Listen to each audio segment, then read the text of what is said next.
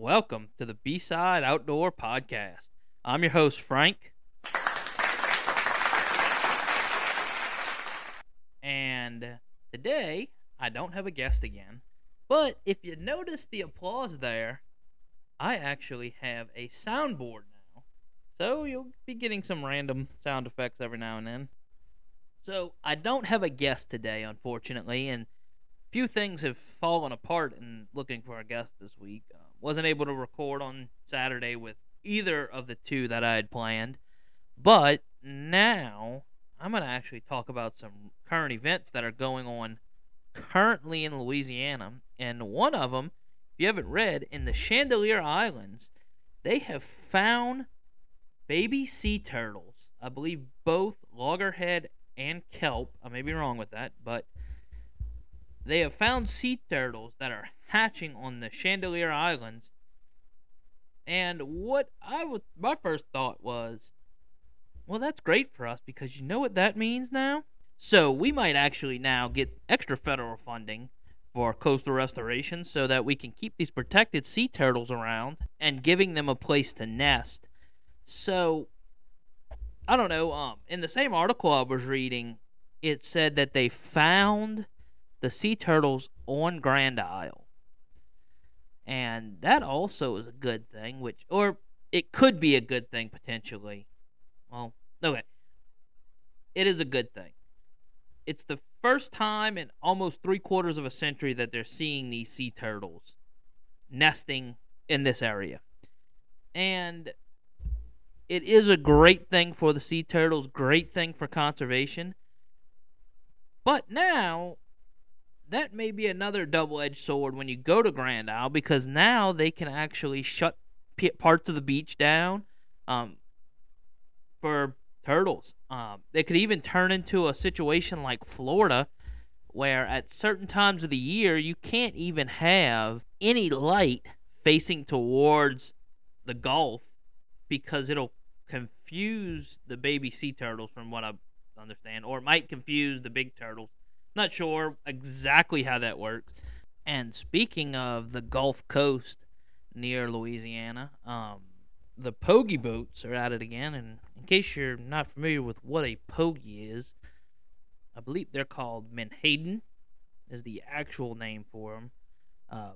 Also, up north they call them bunker. And just recently there was an argument and fight to make it to where these boats had to report their quota and a few other things, and I think they had a buffer zone. Well, they're not, or didn't pass, I should say, and seeing that these boats are within quarter mile of it having issues, they're destroying some habitat that the CCA and all had put in, or potentially destroying habitat that the CCA and all had put in. And the big thing that you really want to, or concerns me with these Pogie boats, is that there are other fish besides Pogie that get caught in their nets.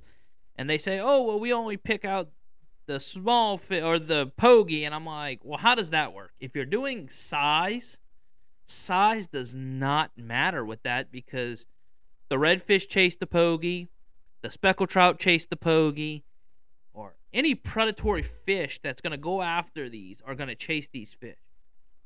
Well, even the small ones could be mixed in with it, and there you go. You get rid of all of these little fish that are next year's and the future of the fishery. And in recent years, that has been a big topic for discussion, is the game fish in Louisiana. So this year I've seen a few different things talking about the redfish quota being, or the redfish population, not quota, the redfish population being low. And everybody says it's everything from climate change to charter captains to bow fishing captains. And I don't think there's one simple answer to it. Part of it could be the Menhaden industry. Menhaden is actually a huge diet source for some of these big redfish that are the baby makers. So, and 1 year ago today was actually when the Louisiana Department of Wildlife and Fisheries was sending out their surveys for what they should do with the spec quotas. Speckled trout are down. My thing is, I believe you need to lower the limit and possibly set a quota for speckled trout. And this had a lot of feedback because I don't think it was explained right when I posted on the post about it, but I'll talk about it right now. So, I'm not attacking charter captains, and the reason I'm about to say this is because I feel that charter companies take more than the general angler, let's say. And when I say that is, the last time I caught a limit with specs was probably about 10 years ago. We've caught 15 to 20 a person within recent years. But if I go out once a month or even twice a month and catch 25 specs, and normally we got 2 to 3 people on the boat, so that's 50 to 75 specs, maybe 150 at the most a year. A month. But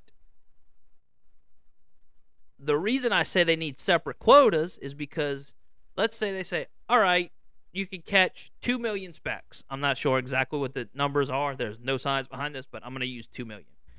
So what we're going to do is we're going to give 1 million to the anglers and 1 million specs to the commercial industry. Which, when I say commercial industry, would be the charter fisherman industry.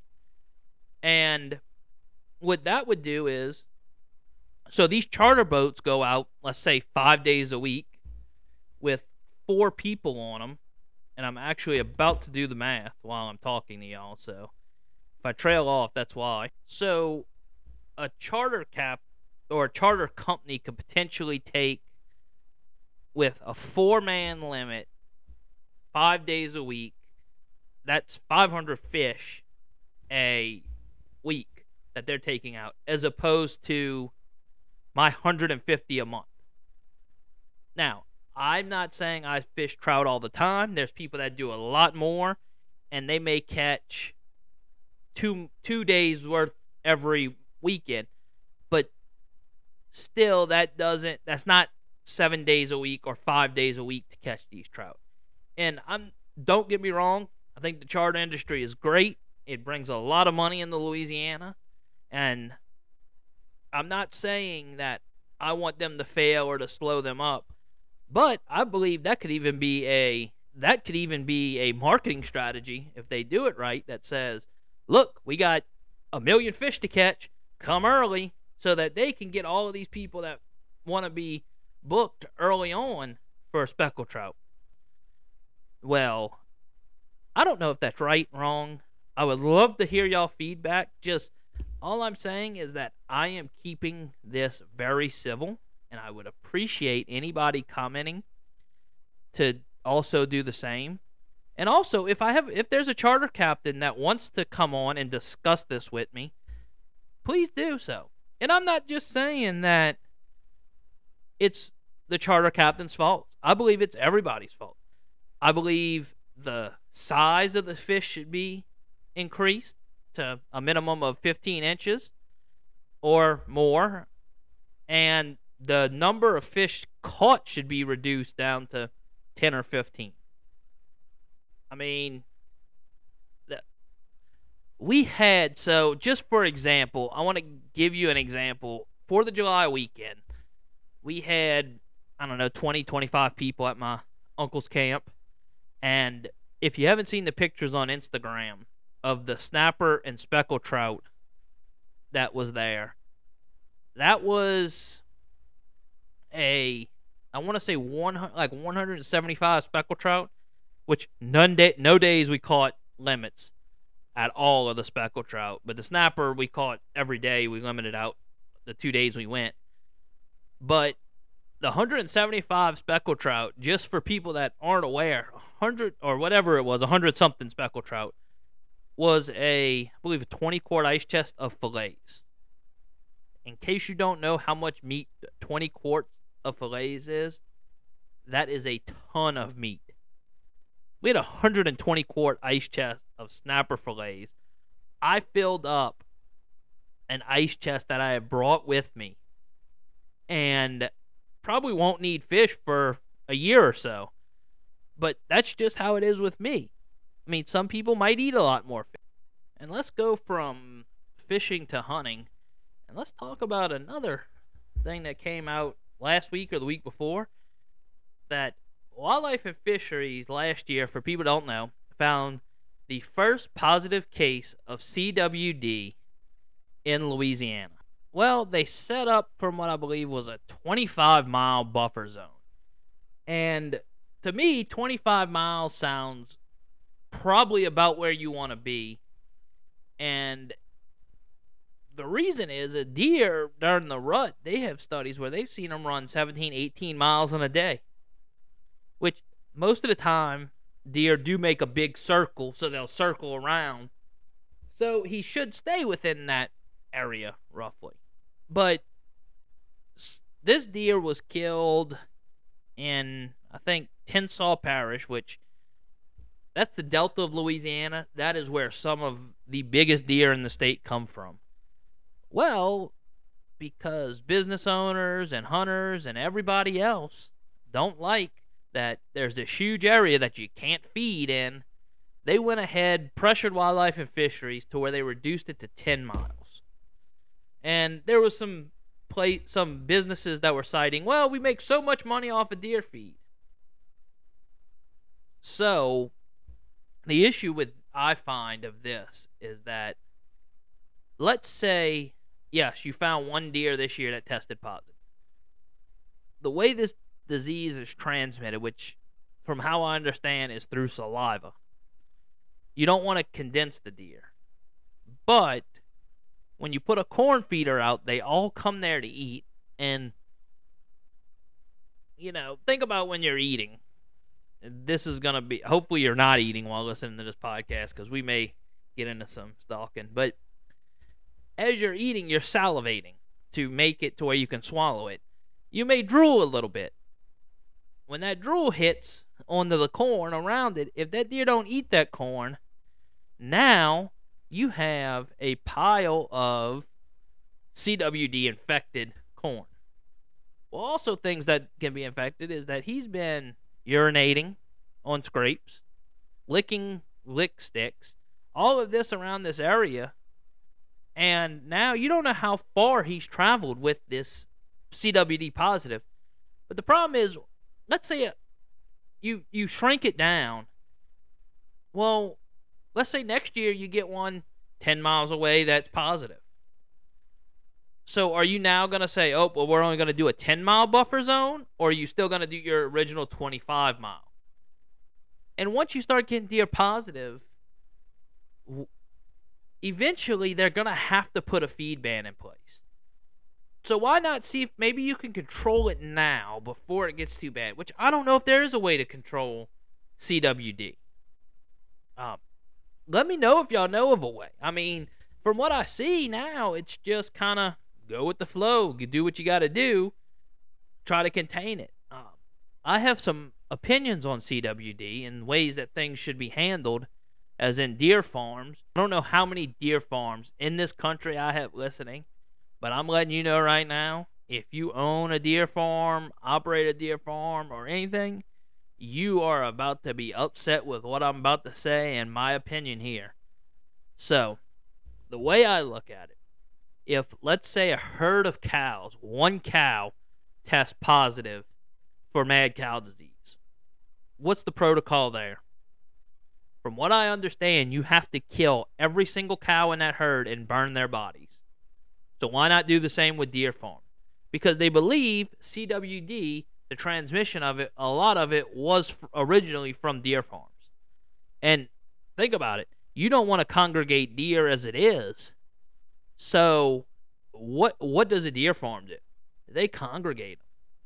And I understand that these deer farm have, or even still, high fence communities. Unless you're on a 40,000 acre high fence property, if your deer are congregated there, once you test positive for CWD, that herd needs to be eliminated right then and there.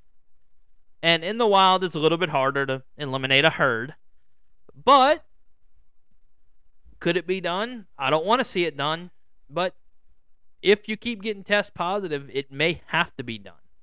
All right, I'm getting off of my soapbox and going kind of back to the CWD and then going to segue into my next thing I want to talk about. So I'm talking about auxiliary feeding, whether it be a mineral site, corn, anything like that. A corn feeder, in my opinion, I hunt over them. Everywhere I hunt, we're allowed to feed. I've hunt over corn. But if you have hogs on that property, auxiliary feed, whether it be a mineral site or corn or anything like that, it is going to attract them hogs and run your deer out. But what I've always seen too, or what I've seen that works a little bit better, is live planted food plots. So you'll attract deer to it, and there's actually plenty of resources, I should say, on how you can take a food plot and build it to make it more friendly to deers. And I'm no expert, but I started listening to it, and if you ain't built your food plot yet, you may be a little late, but you could do it. Down here, we're probably not going to plant until... We don't really do summer plots. We talked about it in spring plots, but we don't really do it where I hunt. And the other place that I hunt, or the place in Louisiana that I hunt, it's swamp. And we actually kicked around the idea of putting a plot in a couple of areas there, but there's some other issues with that it floods a lot and it's real low. And depending on the seed you get, not all of it grows very well in low wet areas. So I got to do a little bit more research before I want to go ahead and put a plot in there. But we do auxiliary feed there, and like I said, it's nothing but pigs in there. All right, so we are sitting at about 10 to 13 minutes left. So let me tell you a story about what happened to me this weekend. So let's rewind to August 29th, 2021, or August 28th, I guess, 2021. A few of me and my buddies were supposed to go out, and we had a bow fishing trip booked and ready to go, and we started looking a few days before, and there's a hurricane forming in the Gulf. If you do not recognize August 29th, 2021, it is the 16th anniversary of Hurricane Katrina made landfall, and the night, or the day, that Hurricane Ida made landfall. That's right. We had a bow fishing trip canceled due to Hurricane Ida. So, fast forward in time, we start talking to the captain, and he's like, look, since the hurricane, everything's kind of messed up, let's give it a few months. So, between getting everybody scheduled together and all of that jazz, we decided on the August 20th of 2022, almost a full year after Hurricane Ida made landfall. So Hurricane Ida pushed this trip back a year, and we're all excited. We're pumped up. We meet at the launch for like 7. The sun's just starting to set. Making small talk with the guide. You know, he knows a few of the people I know. And what happens next? Well, we launched a boat. As soon as we get in the water, the captain realizes he forgot all of the spare arrows. We had 2 spare bows, so we would have had 2 spare arrows if we would have broke any, but so he's like, oh man, look, I apologize, yada, yada, yada, and we're like, all right, whatever, we try not to break anything, right? So we get, and if you're familiar with the Lafitte area, you'll know about the Barataria Waterway, and if you're not familiar where the Barataria Waterway is, it runs from Okay, so it's kind of complex, I guess. But to make things simple, it runs from the river there's a set of locks at the river, and it's pretty much, for the most part, a straightish shot down to Grand Isle area. Well, anyway, we launch at the end of Lafitte, as far as you could go. Can't get no further for our boat launch. And launch, start heading out. And then Lafitte has this old rice plantation adjoining it, which they call it the Pen now. The Pen is like roughly 5 miles long. It starts up near the Goose Bayou Bridge, and I guess it would technically be Goose Bayou at that point. And the southern end's probably about a half a mile or further from where we launched at. So we get up, start running, and I don't know, probably ran for 20, 30 minutes south. Maybe. Might have been 15 minutes south. And all of a sudden we hear, go, go, go, go, go, go. So he knocks the boat out of gear, and then he turns off one of the motors, and he says, man, I think I just blew a motor. And when we look back, there is a huge cloud of white smoke coming from this boat. And we're like, yeah, that looks about right. So he gets off to the side of the bayou so nobody runs us over. And he tries to crank it back up, and it's doing go, go, go, go, go, go, go, go, go. And you could see the white smoke just billowing out. So he kills it. We turn around. He's like, guys, I hate to do this, but we're going to have to reschedule. So we limp on our way back. And this shows you how great outdoors people are. So we get to, I guess it's the last cut before the Pen ends that you can get into the Pen from the Barataria Waterway. There's a shrimp boat that's been sitting there since we went out. And he's got his skimmers down. Or, yeah, I guess it would technically be skimmers. And we thought he was just holding there because the current's falling out of the Pen, and he's catching shrimp. Well, we see him waving at us. I was like, oh, man. He's like, I hope they don't need anything much. He's like, I can't give them anything because I'm only down to one surface drive. Like, so we pull up over there, and this guy looks at us, and he's like, look, we have motor issues. We were just able to pick up the nets. And when I say the entire back deck of this was covered in shrimp, they were like, look, man, we'll give you an ice chest of shrimp. And he's like, we can't, to tow us in. We're like, we can't tow you in, man. You know, we're down to one motor. So he's like, his deckhand's like, well, look, can you give me a ride to the marina? I'm like, yeah, no problem. We'll give you a ride to the marina.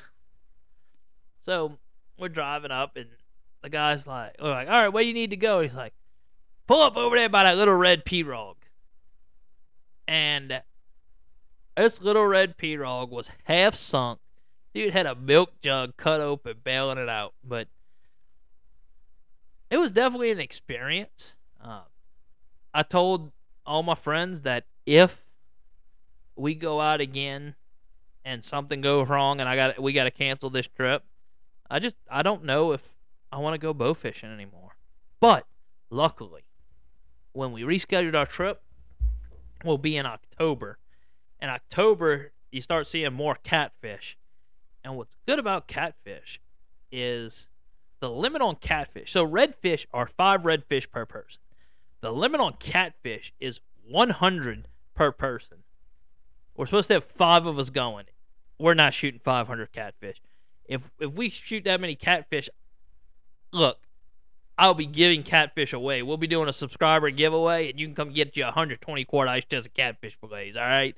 Because that's just way too much.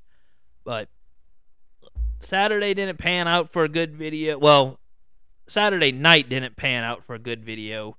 The video that's coming out tomorrow, which would be Friday the 26th, is probably the most unique video I've ever filmed. The most unique way I've ever fried fish. So, y'all make sure y'all go check out the YouTube channel. And the link tree will be in the show notes, and that has links for our YouTube, TikTok, Instagram, Facebook. So all of our links are there. Check us out. Also, there's a link for Fishy AF's website, which if you use code FrankAF, you'll receive 15% off your first order. And if you're from Louisiana and trap or interested in trapping, there's also a link to where you can join the Louisiana Trapper and Alligator Hunters Association. And they actually, I know I told the story, I believe, about it, but they do a one-day workshop. They do 6 of them around the state, and it teaches you the basic rules, the regulations of trapping in Louisiana. They also give you a 5-gallon bucket with a spade, a sieve, a dog-proof trap, and a 450, I believe. It's about $150 worth of stuff, I think is what they said, in this bucket. And it'll definitely get you to where you could start trapping on a little piece of land. And what's really cool about it, it is 100% free.